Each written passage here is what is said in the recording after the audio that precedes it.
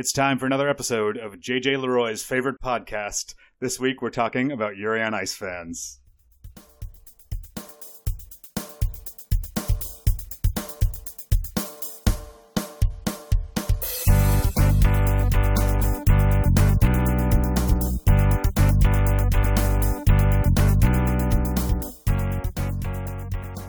Hello everybody, and welcome back to Fanthropological. My name is Nick G, and I'll start off with saying thank you for listening to the podcast, especially those new listeners that have come in on Spotify, since we've gotten up there. If you want to take a minute and smash the follow button just quietly while we start, we'd really appreciate that. But thank you for listening.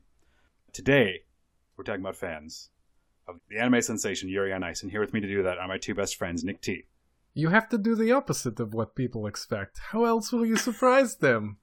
You thought I was going to go with, you knew what I was going to do. You did surprise, the element of surprise. Nick Z. Well, I can't do a sow cow, but I sure can spell one. Okay. All right. Special guest joining us today, co-host Yuri on Ice Wednesdays. We have a fourth Nick on the show. It's Nicola. Hey, it's JJ Style. You gotta do it with a big build on it. It's JJ Style. There you go. That's how you do it properly. Oh my goodness. He has the most Quebecois name I've ever heard. It is, isn't it? It's just so hilarious. But the funny part is he actually is from Toronto. Oh yeah, so, that's right. Yeah. Fun fan fact. That seems like a really Canadian thing too, though, right? It's like, we'll pick the city that people might know about. It's Toronto. It's fine. Yeah. It was going to be either Toronto or Vancouver, probably. So. Not Montreal?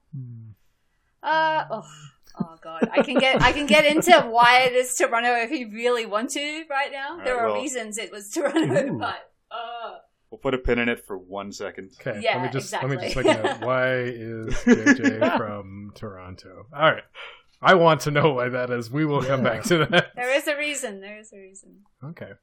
In case you're listening to this podcast and you do not know what the heck Yuri on Ice is, I'm not sure that I can be of much help to you, but I'm going to get us started with the tiniest bit of background on Yuri on Ice before deferring to our expert, I'm sure. Random Facts. Yuri on Ice is a 12-episode anime series following Katsuki Yuri in his competitive figure skating career. The series is produced by MAPPA, directed by Yamamoto Sayo, who has also directed Michiko and Hachin, a woman called Fujiko Mine, some episodes of Samurai Champloo and Space Danny, and many, many other things, and is written by Kubo Mitsuro. I decided to take a quick peek and to see how popular Yuri on Ice is, and the one thing that I learned, which was not surprising, was it's been crazy popular since it came out. There was a huge spike in interest between October 2016 and December 2016, and then interest has not been as rabid as during that period, but has been consistent nonetheless. I look up Google Trends data and try to find out how popular it is in different countries. If I was to ask, what do you think is the most popular country searching for Yuri on Ice, what would everybody say? Russia. Here we go, Russia. I'd say probably like Mexico. Okay, Mexico. All right. I'm going to say the Philippines. Okay. So in order, Japan. Not super surprising there. Taiwan, Hong Kong, Philippines, Chile, Singapore, Russia. Oh, no. Mexico. Oh, yes, thank God. At least it was there. Yeah. Puerto Rico and Hungary. For reference, Canada is 16th, United States is 18th, and Australia is 22nd. Whoa. There was a fan survey that I found that was run by a person, Kai Elric. I found this on the Yuri on Ice subreddit. There were about 2,000 respondents. Surprising to me, most of the people that watch Yuri on Ice that responded to this survey were under the age of 18. It was like 50% folks under the age of 18. Oh. Like, more specifically, 30% 16 to 18, 23% 13 to 15. Really? Yep. Yikes. I wouldn't say that corroborates with my real life experiences or the Japanese fan base at all, but I mean, for Reddit, I think that's a good cross section probably. So I've never been to the Yuri on Ice subreddit. If it's any consolation, I don't know. I don't know anyone who does. So Oftentimes, we pull the data from where we can find it, not because we're necessarily part of the communities. Oh, yeah, exactly. It reminds me of when I went to see Muse. Oh, the band. I feel like the percentages were similar for the age groups, and I was like, what? Am I in the wrong place? Well, it's always kind of surprising because it's like there's online presence. It depends on what platform you're on. But then if you go to something like real life events, it's often startlingly different, you know? Yeah. Based on different things, like even like things like, you know, if you have kids that are that age, they are much less likely to go to, say, a live event or a collaboration event than a grown adult because they simply do not have the money or time because they're children. Yeah. But I'm not surprised. I'm not surprised at all by that demographic via Reddit. So I think it's moot to say young women are the main audience, for sure. Okay. Okay. Well, then this next part will not come as a surprise. It's only surprising to me because most of the data we find from Reddit is very male-dominated. And in this case, the largest group by gender was female, 79%. The next largest group was male at 5%.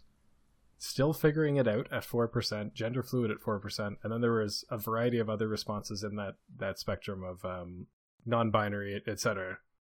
So a lot of like very specific subgroupings in there. There was also some other interesting data from the demographic survey. Most popular character, Victor, 35%. Yuri, 31%. I should have qualified that. Yuri Katsuki. Yuri Katsuki with 31%. Yuri Plasetsky with 15%. Favorite ship, Victory, 89%. Wow. Yeah. And just keep nodding and totally unsurprised. Keep going. I can validate this information. Yeah. Correct. One of the questions asked was, were you interested in ice skating before and after watching Yuri on Ice? 41% were what I called converts, people who were not interested in figure skating and now are.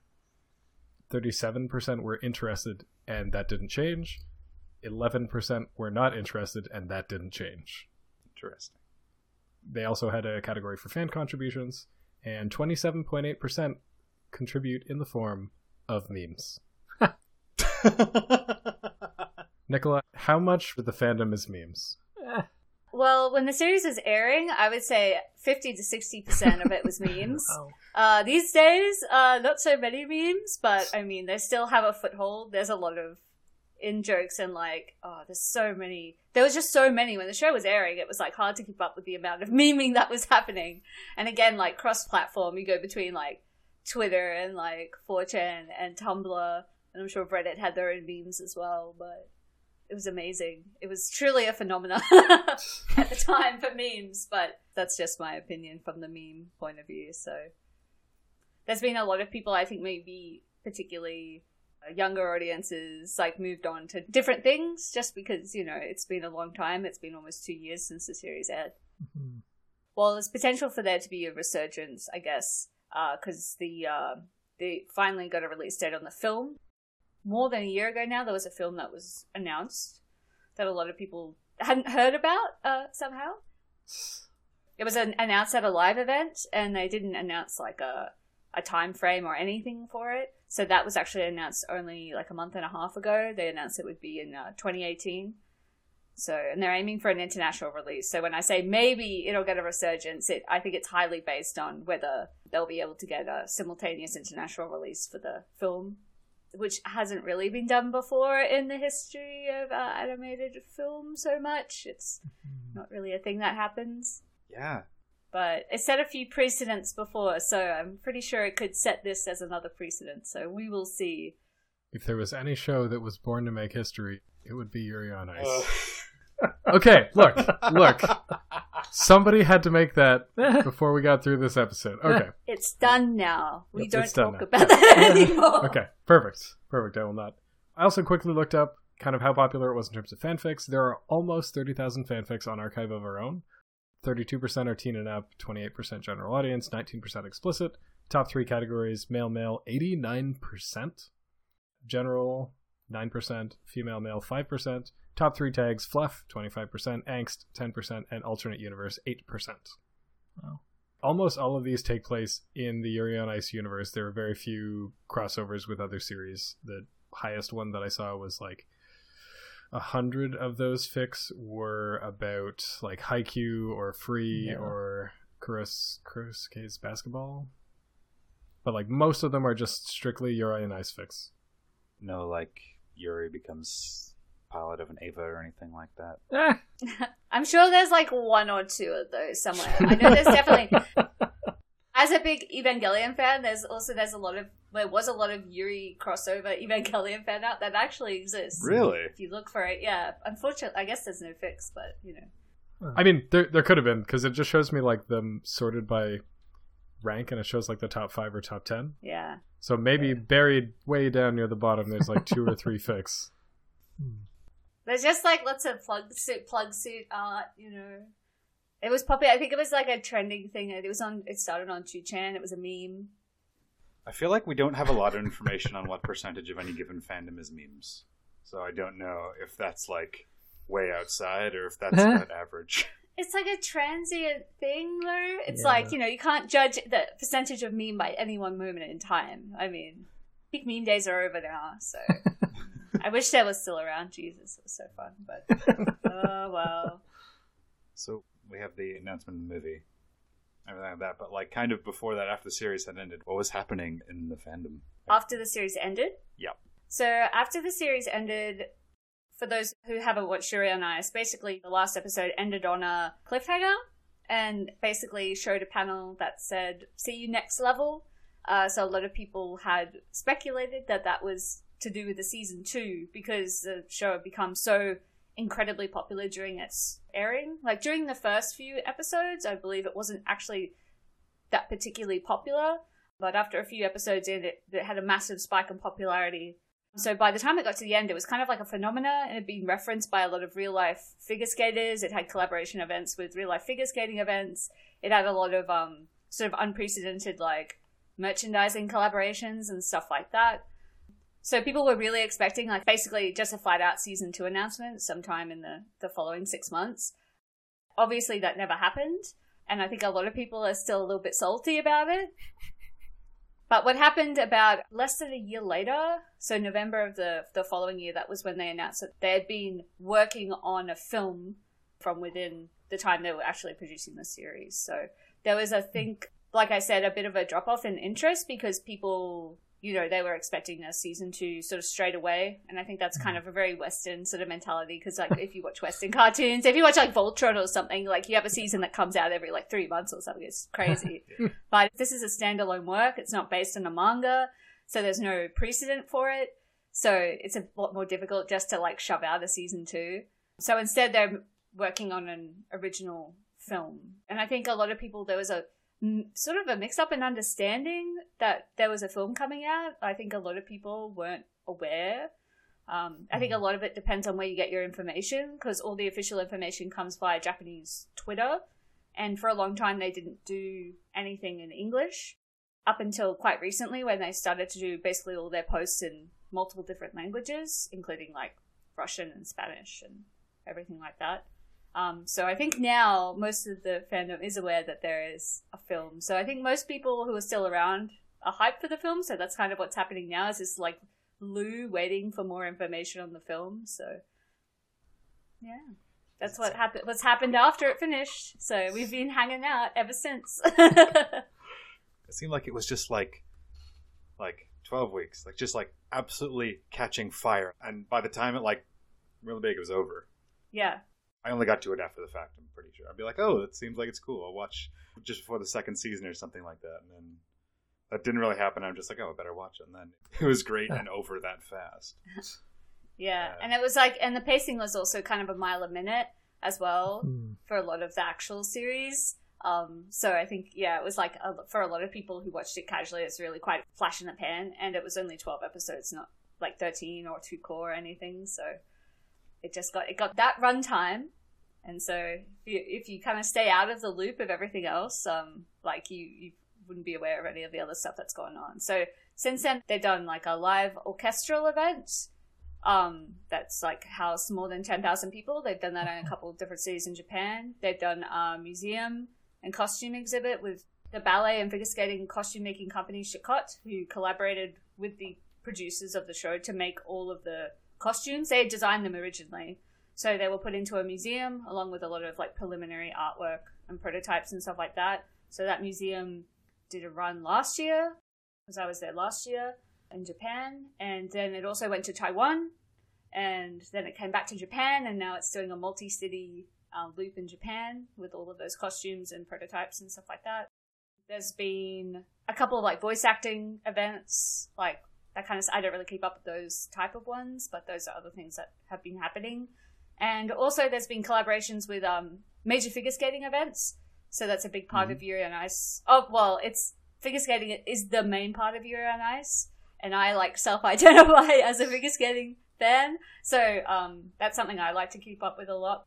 So besides all the appearances of figure skaters in the actual show, Yuri on Ice collaborated with our World Team Trophy, which is a major end-of-season competition that takes place in Japan. So they collaborated with them in 2016. So that was like sort of a big event for Yuri on Ice then. And then obviously we've had this Olympic season, so no one can do anything because Olympic copyright. But coming up this season, there's already been, just a couple of days ago, a rink in Japan, a local figure skating group has also collaborated with Yuri on Ice. So we're expecting more real-life figure skating competition collaborations in the future, I think it's safe to say.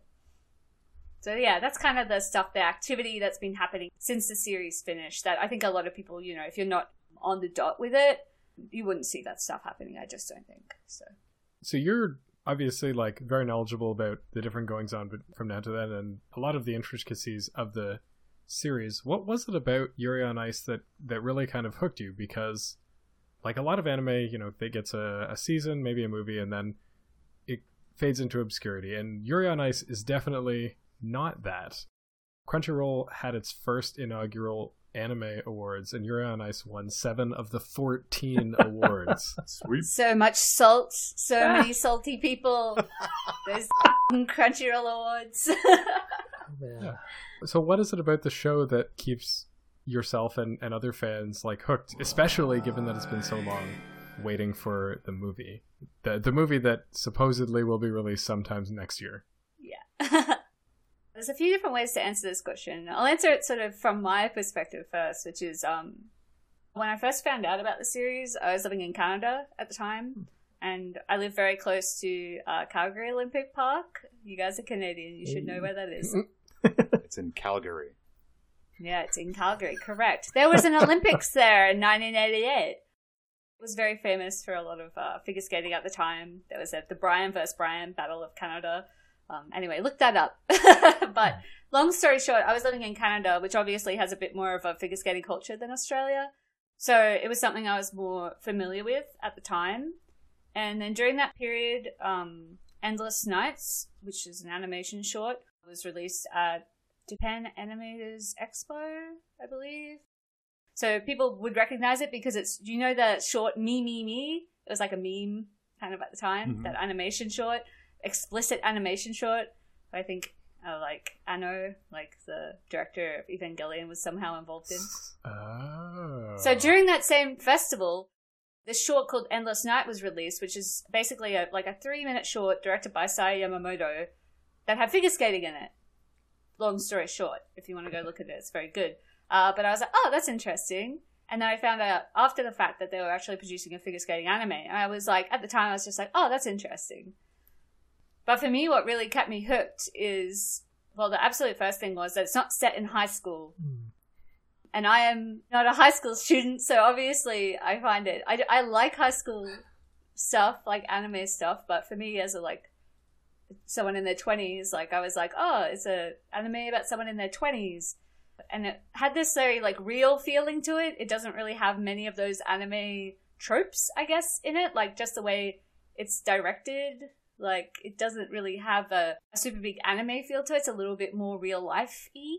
You know what I mean? Mm-hmm. Yeah. And then there's all these little figure skating aspects in it that really draw you in. And then ultimately, it's a very strong reflection of actual figure skating culture. So by sort of keeping up with the show, you're also in a way keeping up with the figure skating that was happening at the time, which I think was I could talk more about it, was that kind of part of the overall aim of the show, because it's produced and aired on the same channel that was airing the Grand Prix figure skating series. Oh, and the show itself is about the Grand Prix figure skating series. Tactical marketing. But yeah, it really hooked you in with like just the whole package of characters being wonderful and designed wonderfully. The skating itself, the choreography is by a real life, very famous figure skating choreographer called Kenji Miyamoto, who does choreography for like Olympic athletes. Like he was in the Olympics, like in Calgary as an ice dancer.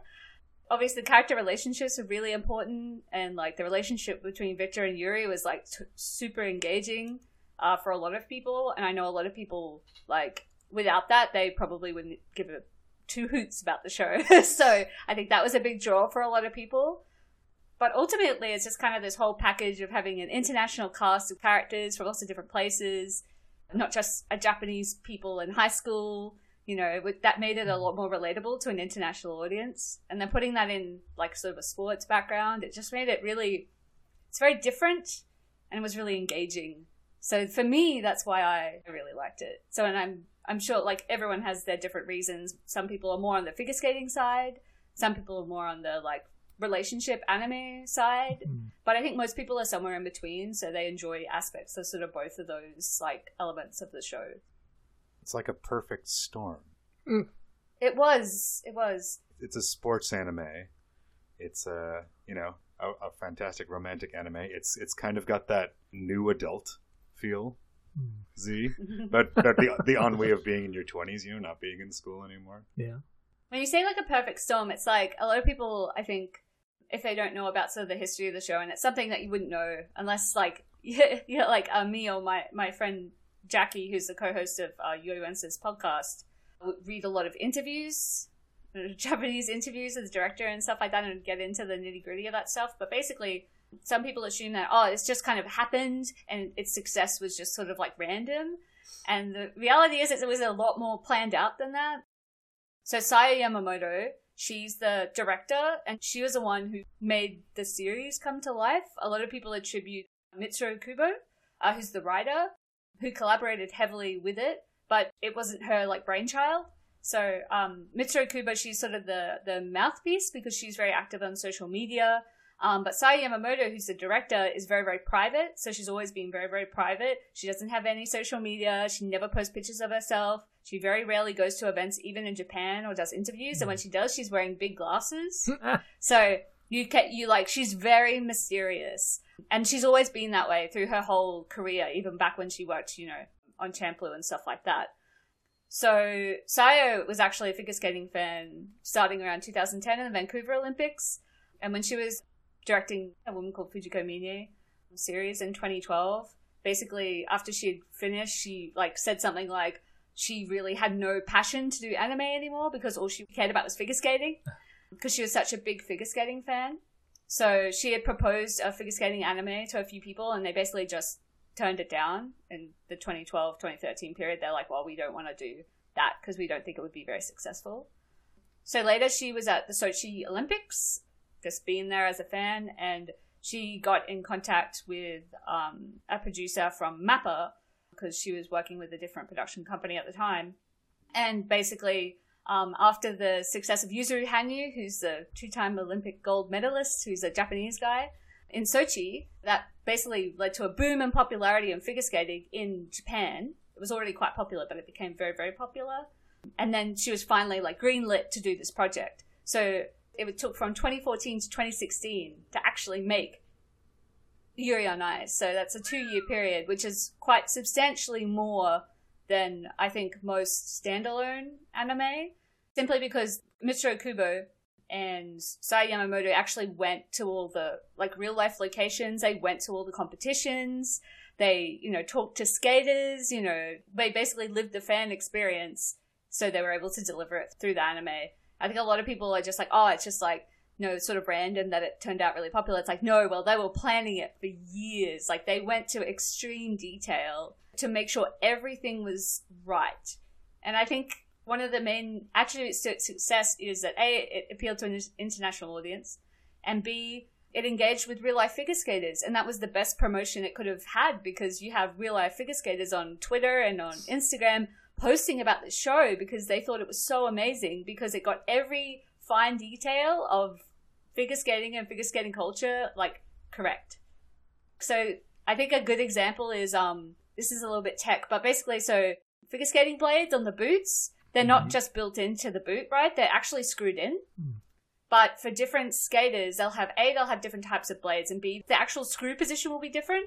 So in Yuri on Ice, for each skater, they all have their own different brand and make of blade that correspond to the real life ones. And they also have different screw placements for the bottom of their skates. So if you actually pause at very select points in the show, you'll actually see that each skater has these like very, I would say like insanely like detailed things that a normal person like wouldn't even a figure skating fan, you would barely notice things like that. But they went to like that level of meticulous effort to make the show like that. And I think that's a big part of its success, because it's like details that you may not notice at first, but kind of build on like why it's like so interesting, you know, especially for people who are fans of figure skating or figure skaters themselves who've contributed significantly to the show, the success of the show.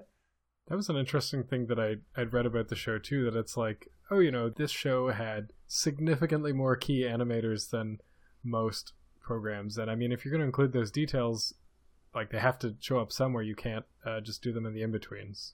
Well, it was kind of controversial at the time, actually. For instance, I know the exact graph you're talking about, but it was airing the same season as Hibike Euphonium 2, for instance, which was produced by Kyoto Animation. And Kyoto Animation had like, something like 6 key animators or something per episode. It was like very small, and Yuri had like 30 or something, like on average per episode. And part of that is to do with the way MAPPA works as a studio. It's a lot different from Kyoto Animation, but a lot of it is also to do with a lot of the animation came down incredibly last minute, because the production of the show was basically a little bit of a nightmare, because they were producing it week to week. But Sai Yamamoto, who's the director and is very meticulous, was basically like, I don't want to cut any of the figure skating because we put all this effort into choreography and like accurate choreography. So all those scenes have to stay. You cannot cut them out. So you have to animate them. So what happens is you bring in a bunch of external people. They pull people off other MAPPA projects for this. Oh, wow. Because they weren't making their deadlines to finish these scenes. And so a lot of people are like, oh, the animation gets a little bit janky toward the middle of the series. And it's like, that's why. Because long story short, they weren't prepared to cut any of that choreography or any of that. Because it's music choreography, the costume, all those elements that were from real life figure skating professionals. Like, it was all like bespoke. So they weren't going to cut any of it. So they brought in all these external animators to make these crazy deadlines. So I wouldn't say that it's like more cooks spoil the broth or whatever, you know. It doesn't necessarily mean it was good, but when it worked, it worked. But, you know, and luckily they did release with the Blu-rays. They corrected, obviously, a lot of those problems. But it is something that comes up a lot, is the animation in Yuri on Ice. And that is the context that I certainly don't have whenever I'm looking at various anime. Because if I'm watching like American shows on Netflix and stuff, I feel like I generally sort of have the context, like whether it's a small story or an auteur story versus 24 episodes of something they're churning out. But I never get that. Maybe it's because I'm not investigating enough. With anime, they all kind of like, they just come out of the ether and are just another anime. So like the fact that this was like a real labor of love and is not a long story. It doesn't have 20 episodes of will they, won't they tension. And it's just like, it's not episodic, right? It's just like a story that progresses through 12 episodes that contextualize it a lot better for me. Yeah, it's kind of mind-blowing, the whole thing, even. Like, they did what they did, because I think at the end of the day, Sai Yamamoto and Mitsuo Kubo, they could have gotten away with absolute bare minimum, I feel like. Like, a lot of people, they don't notice a lot of that time or that detail. A lot of people don't care about the choreography of the figure skating or whatever. Like, you know, I think for people who were outside of figure skating, for them, they wouldn't have cared about those details. But because they're hardcore sukeota, is what they call, like, sukeota, like skating otaku, they were like, wanted to get it all right. Yeah. I think that's really important. And I don't think I'm alone in saying there was, like, quite a few people who you can get kind of annoyed sometimes when people kind of like pass over Yuri on Ice. They're just like, oh, it's just like that gay figure skating thing, right? And you're like, well, there's a bit more to it than that. That is, you know, undoubtedly also a draw of Yuri on Ice, and I love it as well, but it's really the figure skating that makes it. Because, I mean, minute for minute, like, the show it's like, you've watched the show, it's mostly skating. Oh, yeah. And I think that surprises a lot of people who see it sort of superficially and then go watch it, and they're like, oh, shit, it's actually a sports show. I was conned. And I think famously there's been some discussion around a lot of people saying, you know, is Yuri on Ice, is it a sports anime? Yeah.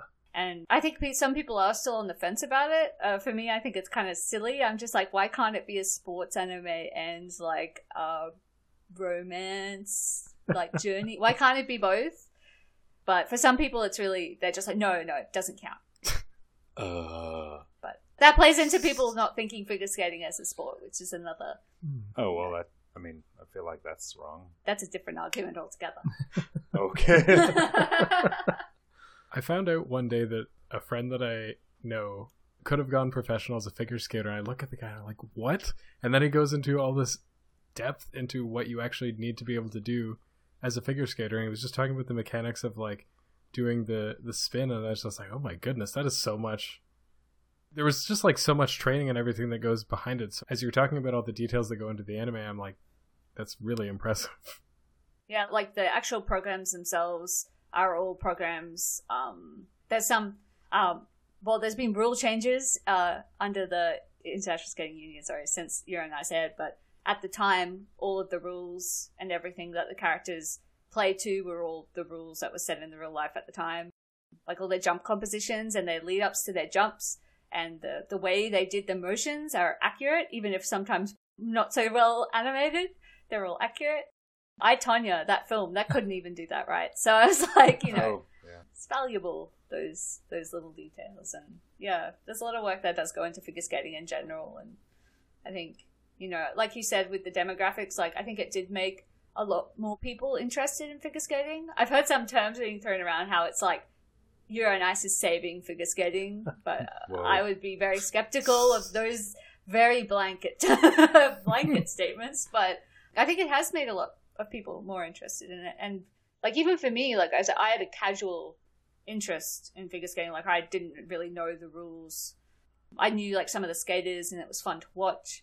But for me, after Yuri on Ice aired, I was really like, oh my god, like to really appreciate the depth of this show, I have to go back and start learning more about figure skating to get that. And now it's just like I've become the skater. Like it's all happened. And I guess a lot of people, like a lot of fans, jokingly say that was the director Sayu Yamamoto's aim, was just to make more skater. And I think it's happened.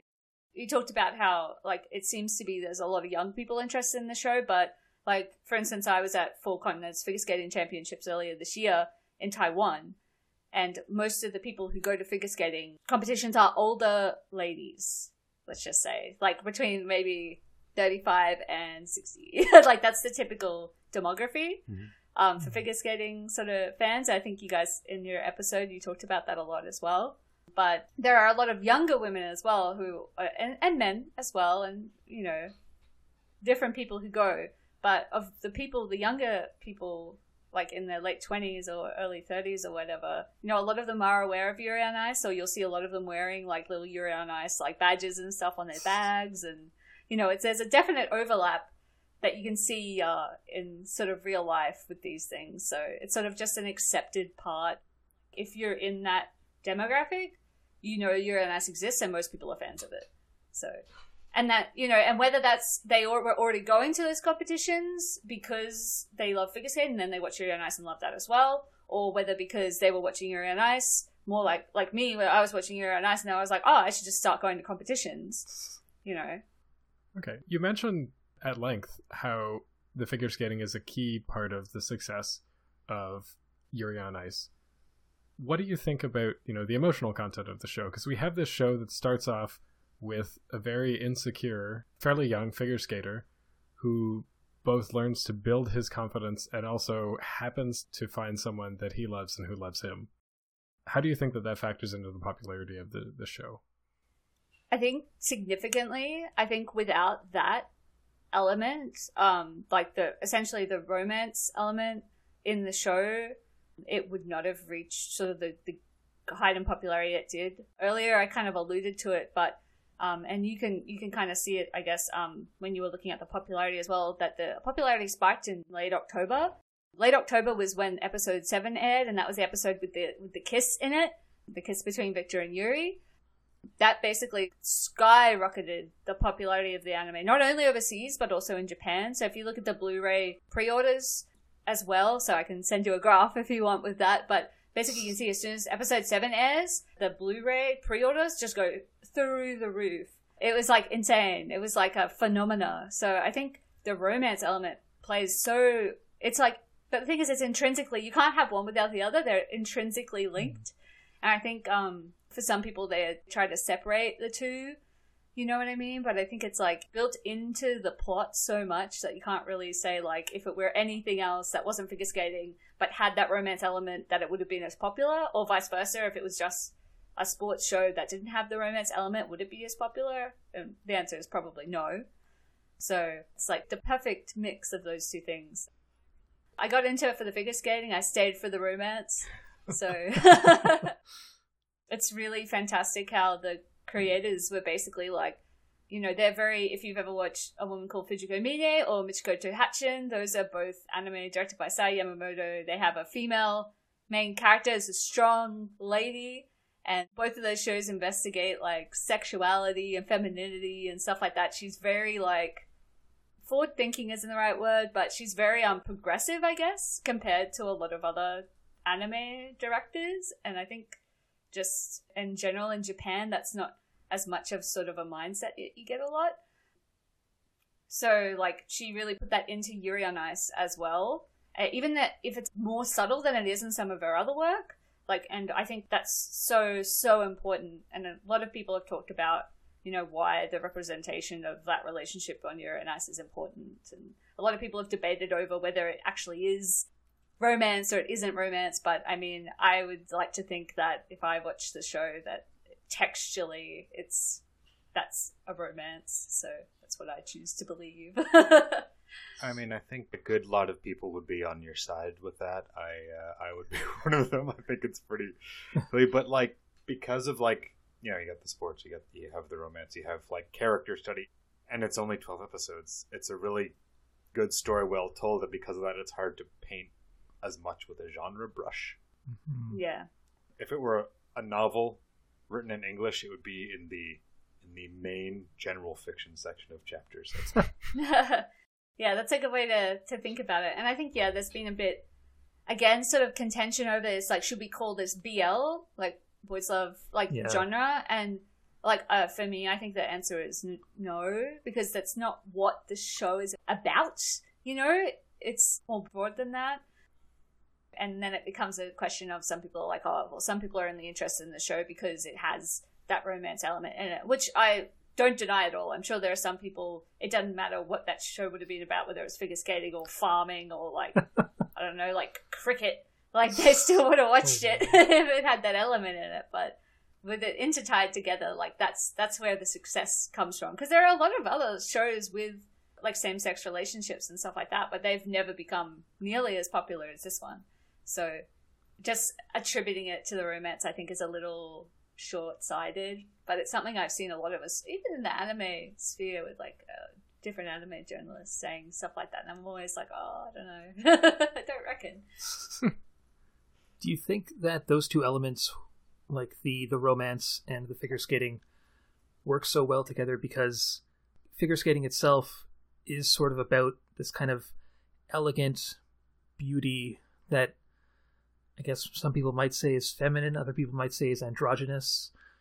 Do you think that paired up with the romance, which is kind of like ambiguous itself, is what makes that pairing work? Like, is figure skating just the perfect sport to be paired up here? I think that definitely is a part of it, and I'm going to take a moment to plug. So there's a podcast called In the Loop, which is a figure skating podcast that was started by some people I know, They have a really good episode of gender identity and the history of that in figure skating. I highly recommend you listen to it. It talks about some of those things. But it helps for sure. And a lot of people, like, because they're just like, oh, figure skating, so obviously it's a gay sport. And it's just like, well, it's not. Figure skating is ridiculously conservative. Like, the whole institution of it's run by older people, because it's a sport that's mostly watched by people who are a little bit older.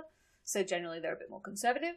So you'll be surprised that there's only a handful of openly gay figure skaters out there. Like, it's not common. And there is that element of femininity for female skaters for sure, but for male skaters, it's almost, there's this weird dichotomy. If you watch figure skating, there'll be like these really coded masculine programs, and like commentators will always talk about masculine figure skating and being able to achieve like quadruple jumps and these like indicators. No sparkles allowed, only suits, kind of thing, very bland costumes. And then there's other skaters who just reject that, obviously, entirely, and they, I guess, almost play into that sort of expectation of almost like what we code as feminine, like grace and elegance. Yeah. I think that strange, it's very, well, not strange, but very unique aspect of figure skating. I think it's definitely, if that didn't exist, then that kind of romance in the show would seem a little bit more implausible, maybe. But that's just like sort of my superficial opinion of it. But because I'm not a scholar in gender in figure skating. But yeah, I think it definitely does help, that sort of groundwork that's already there in the figure skating community, and it's getting better. And certainly having something like this, a piece of popular media that positively portrays that, is, I think, definitely, it's a positive. It doesn't work against the figure skating community at all. Yeah. All right, why is he from Toronto? Just gonna dive in there now. Well, this is hypothesis. This isn't confirmed by creators. All right, quotation marks around everything. Canada has a few different like figure skating hubs. Montreal is the main one, and Montreal is very famous because it has some very successful ice dance groups. So figure skating is split up into men's, ladies. It's not called women's, it's called ladies, because that's how conservative figure skating is. Pairs skating and ice dancing. So pairs is basically you can throw your partner around. Ice dance can't do that. So that's the layman's explanation. But Montreal has a very strong ice dance coaching and performing community there. So a lot of the very, very famous Canadian and even international ice dancers are trained in Montreal. So like Tessa Virtue and Scott Moyer, for instance. You guys are Canadian. You probably know those guys. 2-time gold champions. Yeah. Oh, yeah. But likewise, Toronto has an incredibly famous and very successful figure skating club called the Toronto Cricket Club. And the Toronto Cricket Club trains Yuri Hanyu, who's a 2-time gold Olympic champion. In the past, he just retired from that club. Javier Fernandez, who's also like a world champion, and he was the bronze medalist in Pyeongchang. And recently, Evgenia Medvedeva, who was the women's world champion 2 years in a row. So Toronto is actually a sort of a big singles, so for men's and ladies, figure skating hub, so the Toronto Cricket Club. So the hypothesis is like JJ could be from anywhere in Canada. Why do you be from Toronto? A, it seems like people know where Toronto is, basically. Yeah. But B, Toronto has this very deeply ingrained and in the figure skating community very famous success in performative and very athletic singles figure skating. Quick question from the chat. H. Burzy, apologies if I'm not pronouncing that correctly, is wondering if any of us knows any skating moves. Like physically able to do them, or just like naming them? I presume the performative aspect. We have all seen the anime. We can all name off a bunch of moves. And you, Nicola, are more into the figure skating itself fandom. But that doesn't mean that any of us can even skate. I can't skate. Can't skate? Okay. I haven't skated since I was a child, where in a bizarre accident I ended up cutting myself with a blade by falling over. Ooh. I don't know how it happened. Oh my god, that's hardcore. Yeah. I was learning the hockey stop and failed miserably. Oh no. Much Canada, wow.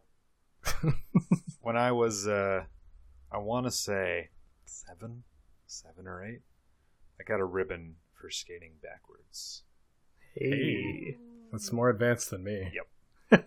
That may have been the last time that I skated. Well, I grew up in Australia, and we don't have that here, so we don't do skating. We don't do ice or snow or anything like that. That being said, there are some quite prolific Australian figure skaters, but they do not train in this country for the most part. So, so yeah, I don't skate. I can do a lap around the rink with a chair. Yeah, just Sitting take on like it? a really long time. Oh. Maybe. You can just sit on your butt and just kind of like Scoot. push yourself forward like that. Scoot, scoot. Okay, so we talked about all sorts of things related to the fandom. We talked about figure skating. What I was wondering is, and I think we've touched on this a little bit, but hasn't come up too much. What are some other things that are super contentious in the Yuri on Ice fandom? Oh, there's a few. You mentioned the animation quality changing throughout the series was like one thing that was not super popular, but there's got to be. I'm just curious because every fandom has these own things that even if you're a casual fan, you might not know, but it's once you get really in there that you learn these fascinating little tidbits about the fandom. I would say that the absolute biggest controversy of the show was basically whether it was a romance or not. And I think sort of toward the end of the series that resolved because it's still ambiguous. It's never named, but it becomes less ambiguous toward the end of the series. So I think that sort of resolved itself. That was definitely the biggest argument. What plays into that, another like small controversy that happened was that during the translations, the official translations on Crunchyroll, one of the translations was translated from, it was the word koibuto, which is partner or romantic partner in Japanese, but was translated to girlfriend instead. Oh, that's right. So there was a lot of annoyance over that translation, and ultimately it was actually changed. Basically, there was a backlash, and it was actually changed. So another thing that, again, very similar, but more on the Japanese side this time, is if you look behind me at these crazy collection of posters, there's more that you can't see. But famously, like one of the main book releases for Yuri on Ice had a picture of Yuri and Victor, and they weren't wearing their rings. They have matching rings, wedding rings, engagement rings, friendship rings, whatever you want to call them. They weren't wearing those. And the Japanese fan base basically got incredibly irate, and they were like, look, like, this picture is from this part of the show, they have to be wearing their rings. Like, the fact you took them off is ridiculous. Like, they need to be on there. And you don't really see this pushback in Japan a lot. It's not nearly as common, just simply the culture of that, you know, just how it is. Like, people don't tend to, like, directly address producers of material and say, we're not happy with something. But they changed it. So they actually did change it. So, in the poster and the cover of that book, they edited it before release, and they're wearing their rings now. Oh, wow. Most of the main controversies center around the recognition of Victor and Yuri as being in a relationship, some kind of relationship. So that's sort of the main ones. Those are the big uns. And then there's a lot of like smaller ones as well. There is some clash between the hardcore figure skating community and the Yuri on Ice community. Basically, because after Yuri on Ice aired, there was a bit of an influx of new fans to figure skating, and a lot of people were using like the incorrect terminology, or they were going on to like figure skaters' Twitters and Instagrams and commenting, "Oh, you look exactly like Yuri Katsuki," which is kind of like a little bit like you're like okay, don't do that. Like, or they were like trying to ship real life people. Like, so there's been a little bit of tension there. I say that would be, at the moment, that is always an ongoing drama. So it's a little like, yeah, you can weigh into both sides, because there are definitely bad Yuri on Ice fans for sure who raise their head in the figure skating community, but the figure skating community has their own really bad fans as well. So yeah, but those are the peak ones. But I say the translation one with Crunchyroll, that was the one that I feel like most people knew about, came into mainstream, because they did change it. And it really raised the question about, you know, gender-neutral translations and stuff like that. Like, I don't blame the person who translated it, because at the time, it was like episode 2 or something, so it's like, how were they meant to know that that was the reading of the show? Like, they just assumed the reading of it, even though it's a gender neutral word. I'm not unhappy with them, but I'm glad that they changed it. On the Blu-ray edition from any region, do you know if they took Victor's arm away from the kiss? No. So they did not. Okay. There's sort of this, what do they call it, like fan-in? Like, so there was an interview with Saya Yamamoto specifically about the kiss. And basically, this isn't word for word, but they were asking, like, about that because it was, it's quite affronting to have, like, a kiss just flat out there, but with an arm in the way. So they were asking about that, and I think a lot of people said, like, they assumed that it was because of pressure from the production studio, like from MAPPA or from their external people they were releasing from, that they didn't want it kiss visible, but ultimately it was actually a directorial choice. Saya Yamamoto made the choice to keep it like that. And I think because if you read a lot of interviews with her, she's a no labels person, so she wants to maintain that it's romantic, but do you actually have to see that to know that they're romantically involved? And I think ultimately the answer is no. So it was her choice to keep it that way. People say things about censorship and stuff like that. It's like, well, it's not because it was censorship. It was more because her choice was to keep it like that. And I think, given Saya Yamamoto, I am obviously a big fan. Like, so I support that choice. But no, it was not changed on the Blu-ray. All right. That is the director's cut. It is the director's cut. So, like, if it were going to be changed, that's where it would have been changed. And there are other things that did change in the Blu-rays. More subtle things that, you could say were maybe coded more romantically than they were in the main series. But ultimately, the kiss, it's a kiss. It didn't change. Actually, knowing that no labels bit puts some of the show into context, because they get the rings and then they show the rings to other people and they're like, look at these nice rings we have.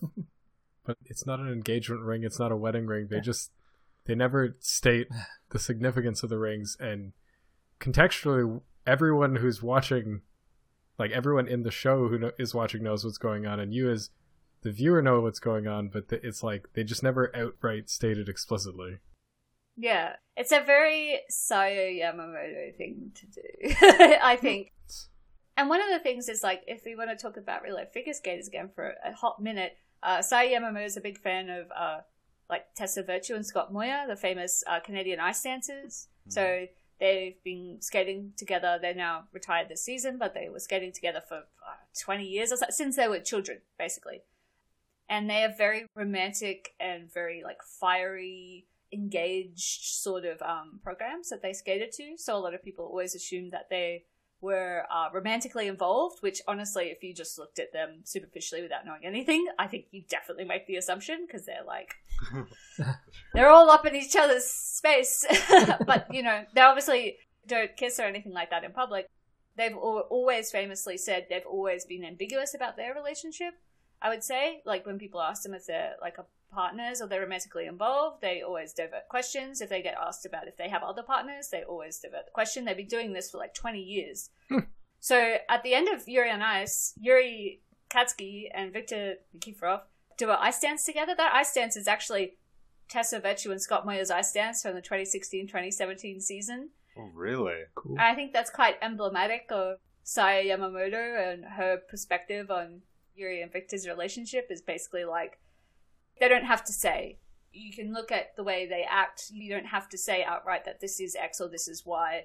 And it is, it's a very Saya Yamamoto thing. She said it before about her other works, about, relationships that transcend sort of labels, that, love is love, and that, you can read it however you want to, but we're not going to put a label on it just so you can say it's definitely this or it's definitely that. And a lot of people have assumed that comes from a place of, like, being too scared or not comfortable with saying what the relationship is, but I would say look at Saya's other works. It's, like, clear what position she stands in, and she has very strong opinions about that stuff. And even, like, Mitsuru Kubo, who's the writer, she famously, like, her and Saya Yamamoto met through, because Kubo does this radio show, and her co-host is, like, a non-binary gendered co-host that she has, and a lot of what they talk about as part of their radio show is gender issues and stuff like that. So it's like, if you read into it even just a little bit further, you know what their positions are.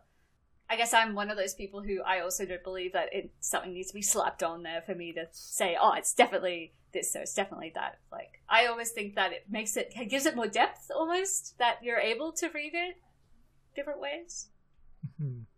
But that being said, that could change. Like, if there ever is a season 2, who knows? Yeah. Does that level of depth and just the plain level of detail in the anime itself, does that lend itself to a lot of rewatches? Like, are fans rewatching the series to fill the void? I can't speak for anyone else. Like, I rewatch it less than you probably think I do. I've rewatched it maybe 2 or 3 times since it came out, so in the past year and 8 months, so not that much. Yeah. I think Crunchyroll was on Twitch, and they did a live viewing of Yuri on Ice last year that was very popular. So, well, I don't know how many of those were rewatches or how many of those were first watches via Twitch. Right. But yeah, it does lend itself to a lot of rewatching. Basically, if you watched it the first time and you weren't meticulous with like sort of going through and looking at things, every frame, there's some little thing there that's some kind of reference. Like, even down to like the characters' programs, the costumes, the moves they make, like they're all key references from real life things. And I think, like, famously, like, and this is kind of worked almost against the show in a way, is that one of the characters, Odebek Alton from Kazakhstan, who was a skater in the show, was heavily based from a Kazakhstan figure skater called Denis Ten, who was the Sochi bronze medalist, and he tweeted about it, like, you know, on his Twitter and stuff like that, and he pointed out that, like, the TED mascots that people threw into the ice in the show were the same as the ones people threw, like, to him in real life. But Denis Ten actually passed away a couple of weeks ago. Oh. So that's kind of, like, sorry to make it a little dark, but, like, I mean, that's things that, you know, he as a figure skater, he knew, but maybe as another viewer you wouldn't. Yeah. You would only know via a rewatch. Yeah. But that's the most explicit example, which is why I brought that up. So Yeah. Yeah. I was going to say, you may have noticed at this point that at the very least, T and I have watched the dub version. Z, I'm not sure which version you watched. Subbed. I've watched both. I obviously prefer the Japanese version. It's the first time I've ever heard a non-like joke Russian accent put on in an animated series. I don't even know if I'd call it a non-joke. Really? I think pretty rough. It gets better as it goes along, to be fair. Let's say I thought it was good compared to all the other ones I've heard. Because, like, it wouldn't hold any water if it was an out-and-out joke. Because there's a lot of, like, real character moments that happen. But when you get to, like, our good friend JJ, then it... maybe this is the Canadian, so then it seems to be caricature. Not Quebec, which I found surprising. Yeah, the character's meant to be 18, and the guy sounds like a 40-year-old, like, 2-pack-a-day smoker. I'm just like, come on now. It's actually really interesting, like, those accent choices. Like, I've got absolutely nothing against them. Obviously, I think it's kind of weird that in the dub, like, they accent everyone who's European, but they don't accent anyone who's from an Asian country. There's probably a very obvious reason why they didn't do that. But actually, in the show, the Japanese version of the show, there is actually accent stuff in that as well. It's a bit more limited, but basically they gave the Italian skaters in the Japanese version, they gave them Hiroshima accents. Oh, really? Okay. And they gave other skaters, like, Kansai accents, and they gave Victor, like, a foreign accent. So it's kind of weird, like, because it did play into the Japanese one as well, just maybe not as obvious as the dub. But yeah, the dub is okay. Like, I don't mind the dub. There's just a couple bits you go, oh no. But there's a couple bits that are actually, I would say, play almost better in the English dub than they do in the Japanese version. So. Oh, really? Yeah. Specifically at the end of the series, there's a moment where, like, Yuri is running towards Victor on the bridge, and the line in English is, "We call everything on ice love," and the word love lines up with Victor's face. It's perfect, but that doesn't exist in the Japanese version, obviously, but the line is still the same. But just because sentence structure happens, like, you don't have that beautiful, poetic, like, juxtaposition. But I think Funimation put a lot of effort into, like, I think initially maybe they didn't put as much effort into, but as they realized how popular the series was becoming, the quality of it became better. I think initially it was maybe a bit touch and go. I think when I heard the people of my country, I fell out of my chair.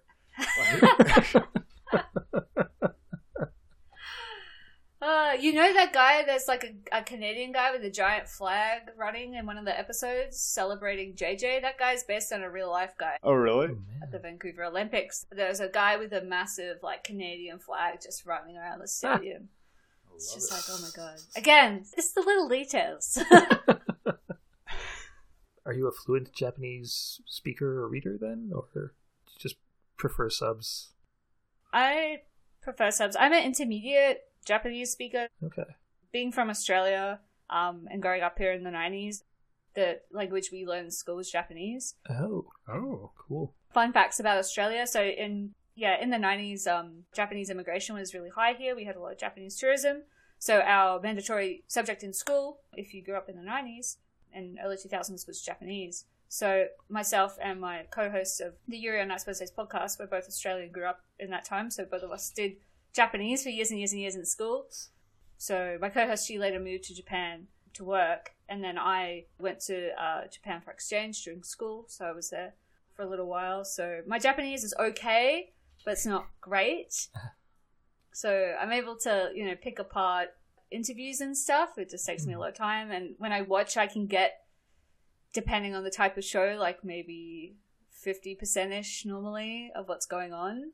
So, yeah. So cool. For me, like, I prefer to watch in Japanese simply because normally that's this becomes a bit more of a like esoteric thing, but it's like, normally just anime, they put a lot more value into voice acting. They pay a lot of money to get very like super duper professional people to do their voice acting, so the sort of value is a lot higher than say if you have something coming out of the US where like the market for anime is a lot smaller, so obviously the value that they put in voice actors isn't as high. Not to say that they're not great, there's a lot of great voice actors, but yeah, and because basically the time Yuri on Ice was airing, I wasn't going to wait an extra week to watch a simul dub.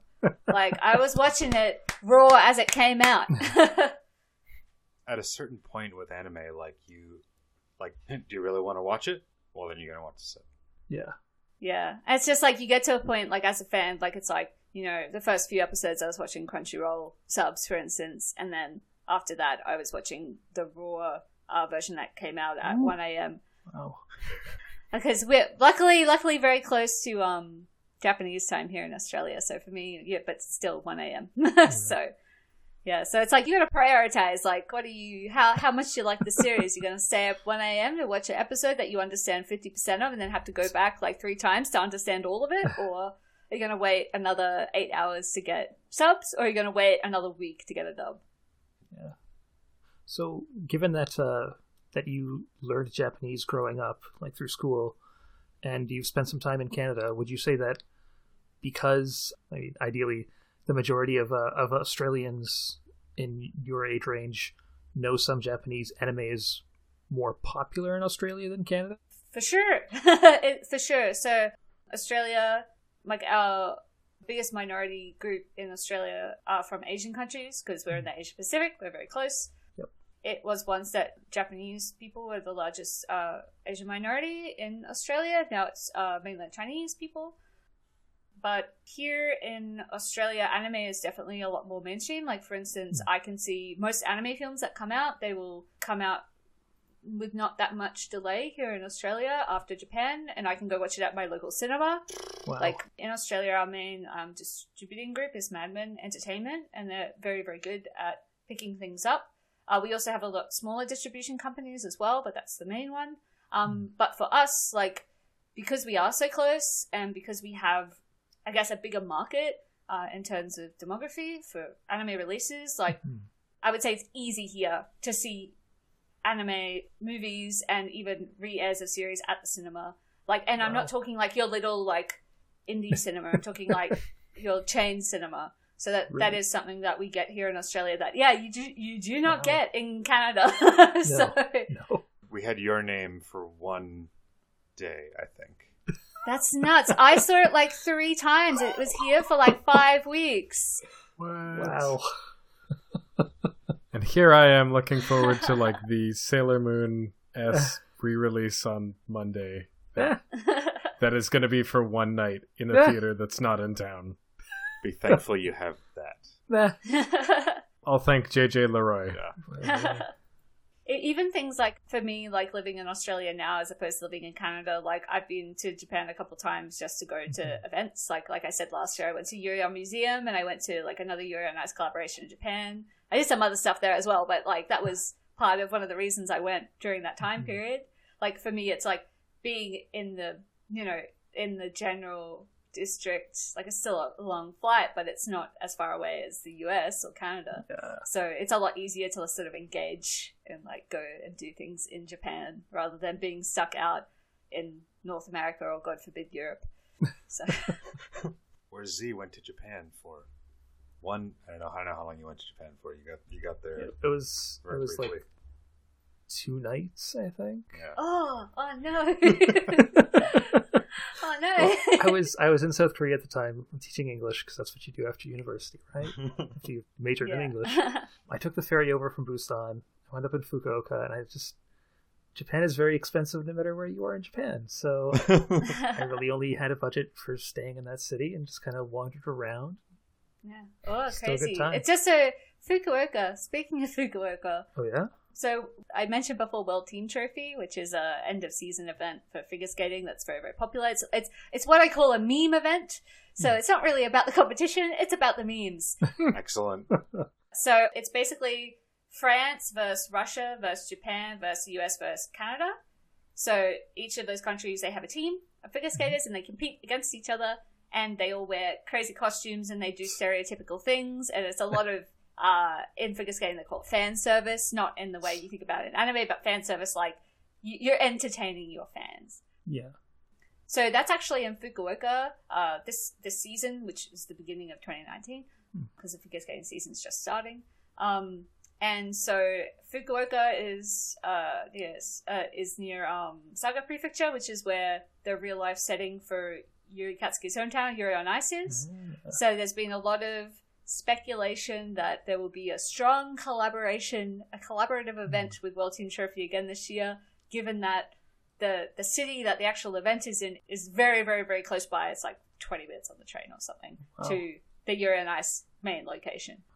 And the stars would align, you know, you can see them. You see the constellations in the sky, you're like, yeah, that's probably going to happen. So, and like I said, like the station that aired, the TV Asahi, who aired Yuri on Ice, all had the rights to, you know, World Team Trophy, to the Grand Prix series. Like, that's one of the reasons Yuri on Ice existed. They're getting that crossover promotion, bringing in more people, you know, get that money. One thing I saw a bunch of on the subreddit was people doing the Yuri on Ice pilgrimage. Yeah. So I haven't done it yet. Have you not? Yeah, Are you going to? No, but actually tomorrow I'm going to Thailand for a figure skating competition that's at the same rink that Peachy from Yuri on Ice, the Thai skater, trains. I'm going there, so that'll be one of my pilgrimages. So, but I haven't been to the main Japan one yet, unfortunately. So that's for next year when the film comes out. Oh, yeah. So, I mean, I know earlier in the show, Nicola, you'd mentioned that, you know, figure skating doesn't really happen much in Australia for perhaps obvious reasons. But is it at all popular there? Like, do people tune into the Olympics or tune into the, like, worldwide regional championships at all? In Australia, for Winter Olympics, we like snowboarding. We're big on snowboarding. So that's mainly what people will watch in terms of Winter Olympics. Like, people will tune into the Olympics simply, but we're big Summer Olympics people, obviously. Like, swimming is one of our strengths, so obviously that's a very strong thing in Australia. But figure skating, I am not familiar with. Like, I went to Australian Nationals last year. They happened to be in my city. And there was like a handful of people there that were fans. Wow. And actually, the people who weren't me and my co-host from our podcast were Japanese ladies. So really? It was like the local community of Japanese ladies had rocked up to watch the Australian Nationals. Wow. And I think that's something as well, and this is a discussion I've had before with some different people in the anime circles, is I think people underestimate how popular figure skating is in Japan. Like, figure skating is one of the top watch sports after baseball and sumo. It is ridiculously popular. It is insanely popular, and Japan is an incredibly high-performing figure skating country. You know, obviously it has the men's champion, famously Yuri, but like incredibly strong like single skater community. So it's so popular there. It happened here in Australia. There was a junior Grand Prix competition, also in my city, last year. And again, you go there, there's like a few like Western, well, you know, Australian or Western fans, but mostly Japanese ladies. So like Japanese ladies who live, because we have a big Japanese population who live here, who will go to the figure skating competitions in Australia. So that's not uncommon at all. And it's quite a phenomena, because I think you guys talked about this in your figure skating episode, but if you go to a figure skating competition overseas, it doesn't matter where it is, the entire crowd will be dominated by Japanese ladies. That's right. I remember looking that up. Yeah. As a rule, there has never been a figure skating competition I've been to where that isn't the case. We call them like skate aunties, like rich skate aunties. They have a bunch of money, they're like a little bit older, and they have like successful careers, or, you know, their partners are quite wealthy or something, and they just fly around the world going to all these competitions. Good. It's the part where I'm just riffing, I guess. Yuri Off Ice, where he's rollerblading in the summer. Would you watch that? I would definitely watch that. Because, I mean, you know, like on the off season, like I have a friend in Australia. She's a competitive roller skater, and it's the same as figure skating, like the same kind of moves and everything like that. Like you still axles and salchows and you know, toe loops and stuff. It's the same concept, except, you know, less cold, more Australian appropriate, I guess. I'd watch it for sure. Maybe that's what they're waiting for the second season for. They're going to do it in the summer. It's like Yuri decides to go rollerblading. To the X Games.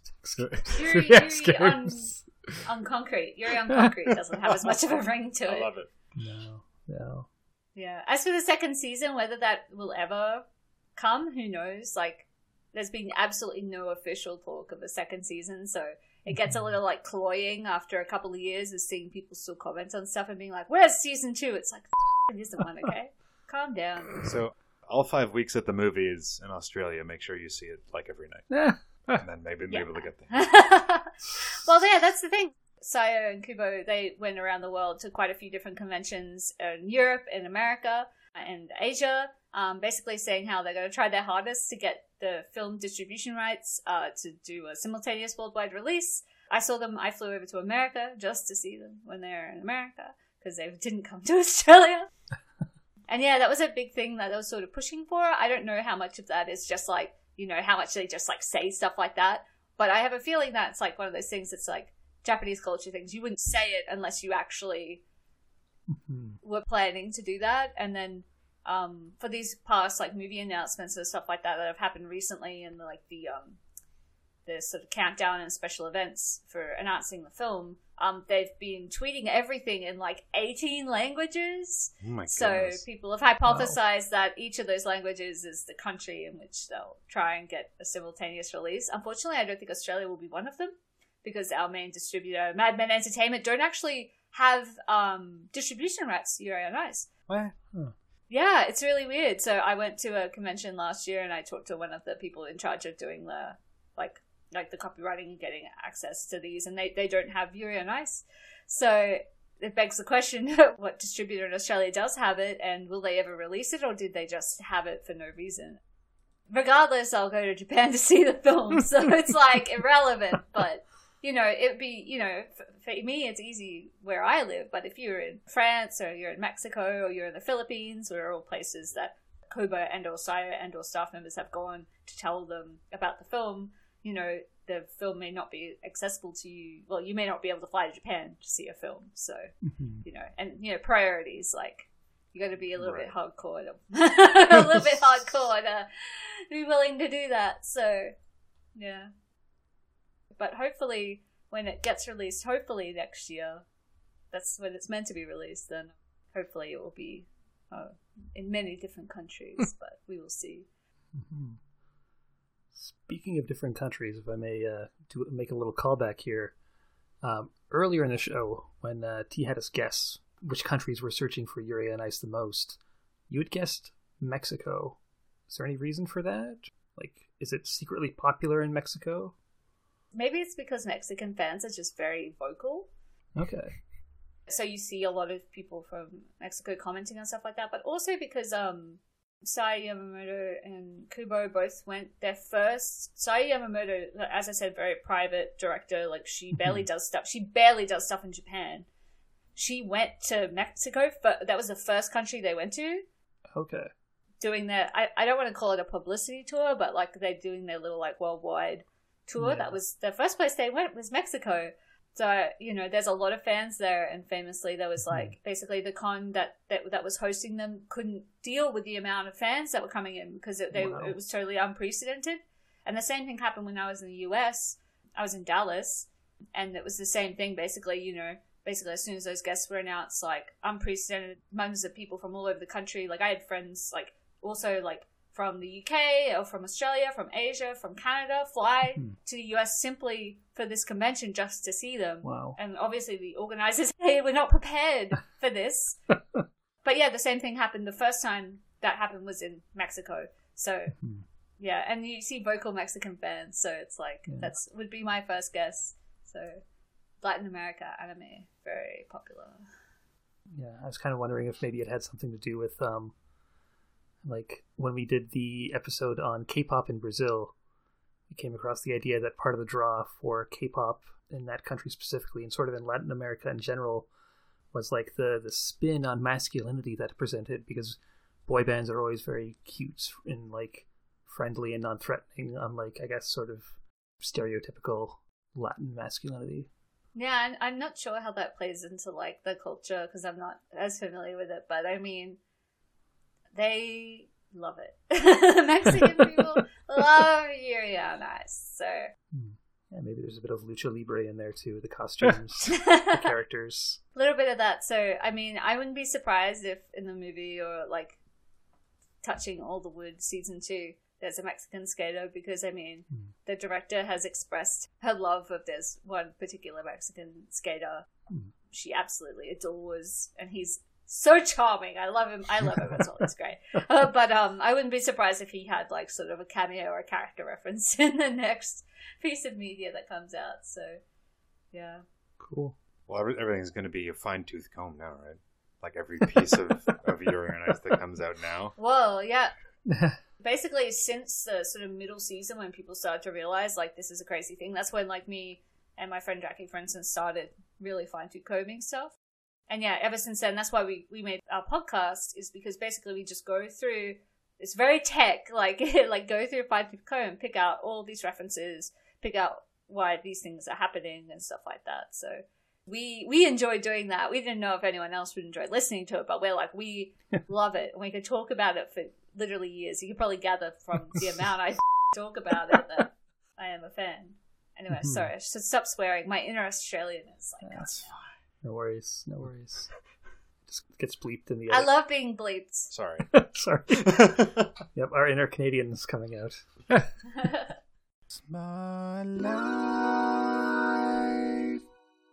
Okay, so once upon a time in every single episode, we talk about a little thing called the Spotlight, and that is where we try to highlight a really cool cause related to this week's topic. This week, I was fortunate enough to find not one, but 2 potential spotlights. As Nicola alluded to earlier, she might have some more details on at least one of them. I suspect 2 of them, but we're going to find out. The first thing I'm going to spotlight is Heartbeats, a Yuri on Ice zine, which you can find at heartbeatszine.tumblr.com. It is a Yuri on Ice zine, specifically focused on trying to raise money for charity, focused on characters showing their love for each other. They did release 2 zines, a PG-13 one and an 18+ zine, and were able to raise $665 for charity water. It was released on February 14, 2018, and I wanted to... this happened with Nier Automata, and it's just like the zine was published and then that was it. It's just like, it's out in the world and that is all there is to it. Yep. Just like a single issue kind of thing. Yeah, and I mean, that kind of makes sense for a zine, but I was a little disappointed. So I kept digging to see if I could find something that is more ongoing in case you are a fan of Yuri on Ice today and you want to try to participate in something that's still active. And so I found something called Born to Make History, a Yuri on Ice fan gathering, which you can find at yoiconph.com. They recently did the second one. I say recently as in earlier in the year. It's the follow-up to the warmly welcomed and well-attended Born to Make History, a Yuri on Ice fan gathering. The event pays tribute to the history that Yuri on Ice continues to make. Since its premiere last October 2016, Yuri on Ice continues to inspire and invigorate its fans even more than 1 year later. The gathering will bring the beloved features of the previous event with more exciting additions. The extensive artist alley and carefully curated merchant market serves as the centerpiece of the event. Thought-provoking panels, specialty talks, and cosplayer meet and greets round out the program for this day-long celebration of life, love, and Yuri on Ice. But the one thing that I couldn't find out, because the last one was held somewhere in the Philippines, I believe, was, are they doing it again? Is there going to be a third one in 2019? And I could not find any information. But, Nicola, it sounded like you might know a little bit about it. Yeah, so for the Philippines event, the Born to Make History event, so we talked a bit about in our podcast about this, not too much, but a little bit. So it is a fan event, I want to specify. So it's not affiliated with the series, but they ran it last year and it was incredibly successful. They also had a local Filipino figure skater do a recreation of one of Yuri's Eras short program at a local rink in the Philippines with the full costume and everything, like what we call it, like a can copy, like a copy with slightly modified jumps and stuff like that. It's because that skater could not do the quads, obviously. Not obviously, but it's very rare for skaters to, like, you have to be absolutely elite to be able to do those. Like Elvis Stoica. Yeah. Like Brian Boitango. So they had that, and it was a resounding success. So I believe that the Born to Make History people in the Philippines are actually somehow officially affiliated with the Philippines Figure Skating Federation. Oh, whoa. Famously, there was a bit of controversy has been and remains controversy in the Filipino Skating Federation, but they're actually officially affiliated, as far as I'm aware, with that group who do that fan event. I did not go, obviously, but yeah, they had, like, I think there was, like, talks by different people, and they talked about, like, different things, like gender issues and stuff like that, and figure skating, and then it was sort of just like a regular con event, like, artist alley, that kind of deal. But it basically held its own event. I would assume that they're also going to have one next year, but I think it's pending. Basically, a lot of these fan events are sort of pending around a solid movie date, I think. So that's that. But for the zine, there have been so many Yuri on Ice zines, so many. Like, that's just like one of the more popular ones in particular, but there were zines being created when the series was airing and, like, going on and on and on, and there's still zines being created today. Some of them are bigger, some of them are smaller, some of them are really niche, some of them are more broad. I've been involved in a few doing, like, fan fiction-y stuff, but the zine community, I think, in general, in anime and other fan bases, is absolutely massive. So, like, I know that, like, for one zine I was involved in, like, normally they don't make a profit or they just run to cost, but for ours, like, we ran a profit. We had, 40 people involved and we all got paid more than $150 back. Hey, Nice. Which is, like, you don't expect that kind of thing, but it's kind of attributed to the popularity of the series. But yeah, those fanzines are still running. There's been so many of them. It's like, I can't even tell you. I can't even keep track of that kind of stuff. But the event in the Philippines, yeah, that's something. But one I was surprised that you didn't mention was in Malaysia, in KL, in Kuala Lumpur. They had a wedding event. A professional wedding event for Victor and Yuri. So they had, like, life-size cutouts. It was based on an event that someone had in Taiwan. That was the same, where they rented out a full hall, like you would for a regular wedding, had it all decked out, decorated. Everyone wore their best to do, and they had a full set menu, and, like, I'm sure it looked like lots of fun, but I was like, oh my god, this is absolutely nuts. It's, like, so ridiculous. But they had this event, so there was one in Taiwan. It was just like Victor and Yuri's wedding. That was a thing that happened. And then, yeah, it was replicated again later in Kuala Lumpur in Malaysia. I'm surprised you didn't pick up on that one, because that was a bit more, I think there was some sort of, like, BuzzFeed-esque articles about it. Oh, these girls are celebrating the marriage of two new men. Clickbait kind of stuff, but yeah. That's fair. It could partially be because I try to find things that people could, like, do something like there's usually lots of fun like news articles. Like I was searching for this a little bit while we were doing the episode because I couldn't find it. I swear to God, somebody had mentioned something about Sayo Yamamoto loving butts, and I wanted to bring that up so badly on the episode, but I couldn't find the quote. So I just like, I'm not going to be the crazy person who says... That's amazing. They talk about figure skating butts all the time because, like in a few different interviews, so Tadashi Hiramatsu, who's the lead character designer, he talked about it a lot, and he talked about that, like, basically Yamamoto... like she would like come to him and be like, that is a good drawing, but you need to accentuate the butt more because figure skaters have large butts. Which, if you've ever seen a picture of Adam Rippon, like, give it a Google and come back and you tell me what you think. It is definitely something. You know, they do train their glutes a lot.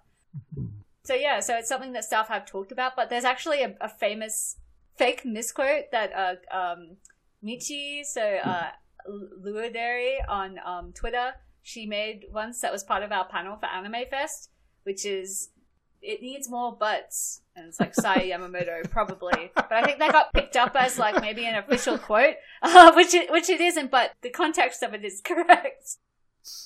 They've mentioned it a lot. They've mentioned it at the con I was at in the US. They've mentioned it at other cons before. They've mentioned in interviews how it was very important for them to make sure that the butts were always accentuated. Legitimately so. Yeah. Again, Adam Rippon's butt. It's amazing. Like. Okay. I've seen Adam Rippon's butt now. Can confirm. A plus. A plus butt. It's a solid butt. Those are some well-defined glutes. Nicola, where can people find you on the internet? So I have my main like figure skating shitposting account is not nice at all, like NOTGNEISSATALL, like nice like The Rock. Like my real job is I'm a geologist, so that's The Rock joke. But so that's my main like shitposting figure skating shitposting account. I was talking about Yuri on Ice there. We also have a podcast that's sort of out. We're still on semi hiatus pending movie news. That's YOI Wednesdays pod. So that's also on Twitter. And you can search it on SoundCloud or iTunes and listen to old episodes. But as I said, it's very tech. So a lot of reports from old conventions, like people who attended overseas, like a lot of breakdowns of the guidebooks and fan books and different releases. Yeah, we like to call it verbal shitposting. So high-tech verbal shitposting. Do you have an episode dedicated to each episode kind of thing? No, so we mainly started the show because there was plenty of shows out there that were reviewing Yuri on Ice itself, and we were like, we're not interested in doing that. We don't want to review the show because we love the show. We don't see a need to add more to that discussion. To grade it or anything like that. Yeah. But there was no podcast around, the news cycle and things outside the series itself that were happening. So that's what we really wanted to talk about, to show that even though the series had ended, so many things were still happening to do with Yuri on Ice and like how it worked into the figure skating world and its different collaboration events. And obviously that tapered off a little bit last year, so that we had to like finish the podcast because they were just like, we don't really have as much to talk about. But recently, like as of the past month or so, there's been a massive increase in different things happening again with Yuri on Ice in the lead up to the film being premiered next year. Yeah. Sorry, not nice. NOTGNEISS ATALL. Oh, I missed the last part. Not nice at all. Got it. Perfect. Yeah. Sorry. So scientist inside me has to make rock jokes. Okay, so if you've gone through all the episodes of Nicola's podcast and you still want to hear more fandom-related stuff, you can check out other episodes of our podcast, Fanthropological. All of them can be found on fanthropological.com, as well as the podcatcher of your choice, and now with Spotify. Check us out over there, and please hit that subscribe or follow button as the app dictates. If you have any ideas for fandoms you'd like to see us cover on the show, please email us, nick@thenixcast.com. This podcast is Fanthropological. Us three Nicks are the Nixcast, and you can find us anywhere on the web at the Nixcast, at Facebook, YouTube, Instagram, and Twitter. And don't underestimate the power of Twitter. That's why Nicola's on the show right now. It's quite a while ago now. It's a wonderful place. It's true. The memes. The memes alone. Many memes. Oh boy, those memes. But then I might throw it over to you to talk about a couple of things that are comfy and easy to wear. Hey. Yes, we also have some shirts. If you go to shop.thenextcast.com, you can take a look at some really cool shirts, including the Race Against Time shirts, which are limited edition. And they're neat shirts. You should buy some if you're interested. The Race Against Time shirts, if you buy those, the proceeds go to the Alzheimer's Society of Canada as well. Mm-hmm. And if you are listening to this in podcast form, first off, thank you very much for doing so. Whether it's on Spotify, iTunes, Podcast Addict, whatever. Just going to a website on the dark web, looking us up, and, having a nice listen. Thank you very much. But, Adam Rippon's but. What you could also be doing is tuning in over on twitch.tv/thenextcast every week when we record these episodes live. That's right. Normally on Mondays, normally on 8 p.m. Schedule's flexible as a figure skater must be to pull off mad jumps and quads and whatnot. You can watch us record these episodes live, join us, see our lovely faces, our guests' lovely faces, hear everyone's wonderful voice, put the voice to the face to the voice, and you can participate in the chat. You can ask us questions, ask questions amongst yourselves, plan some sort of podcast coup or something down there in the chat. I don't know. You can shitpost is what you can do. Yes, please do. Please do post all of your Simpsons shitpost, all of your SpongeBob shitposts, Yuri shitposts, figure skating. Do it, please. Arthur shitposts. Sure. Oh, absolutely. But most importantly, out of everything you can do in the chat, you could participate in the famous last words. That's right, we made it there. Famous last words. It's like a minute and a half of just free fall. You don't know what's going to happen. I legitimately have no clue. The parachute kicks in, or the hang glider pops out of your backpack. Oh my goodness. Catch an updraft, and we're back. That's right. Famous last words. This is your chance to ask questions or make a statement about next week's fandom before we've done any of the research. Sometimes we know what we're getting into and sometimes we don't.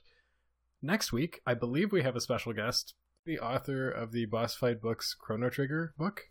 Mm-hmm. And so, what is everybody's famous last words around Chrono Trigger fandom? Got so many questions, but I can only choose one. So, is there a fan work, fan fiction, comic, video game, whatever, that is widely regarded as a true sequel to the story of Chrono Trigger? All right, G. Is there anyone out there who has attempted to write Chrono Trigger into the Final Fantasy continuity? Ooh. Just because they're both Square games. Mm-hmm. Okay, I'm going to quickly try to come up with something to give Nicola the chance to be the last person. Nicola, do you have any context here? Do you know of Chrono Trigger or... I know of Chrono Trigger, but I can't contribute anything to any thoughts about Chrono Trigger, unfortunately. Do you have any questions about the fandom? Well, because it's also Square, like you said, is the fan base very close to Final Fantasy in terms of demography, or is it totally different? That's a good question. Yeah.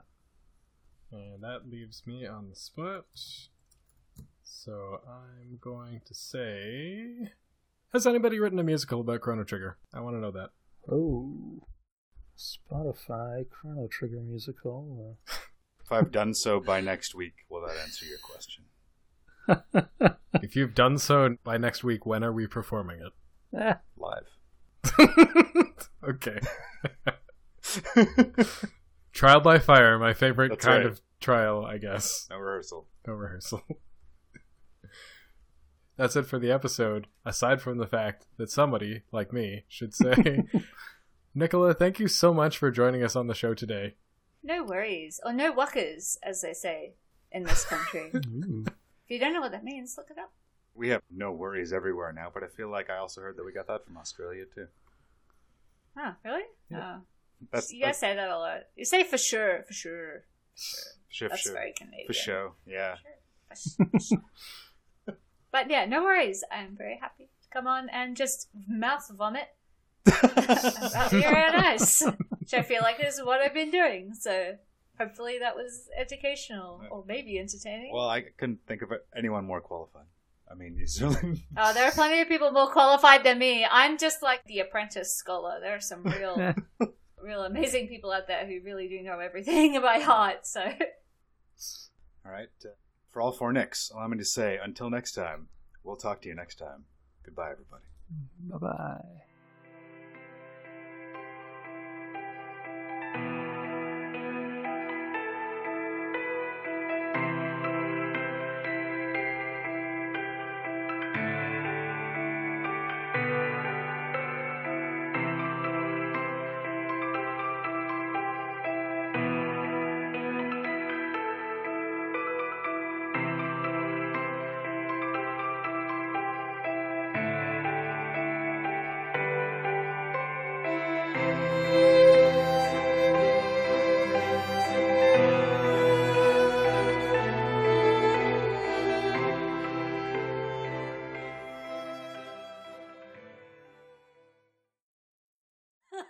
Oh, I missed the last part. Not nice at all. Got it. Perfect. yeah. Sorry. The scientist inside me has to make rock jokes. Yeah, I know. We're all trying to think of one. Maybe You're not wrong. I know so many. Let's rock. Yeah, I'll.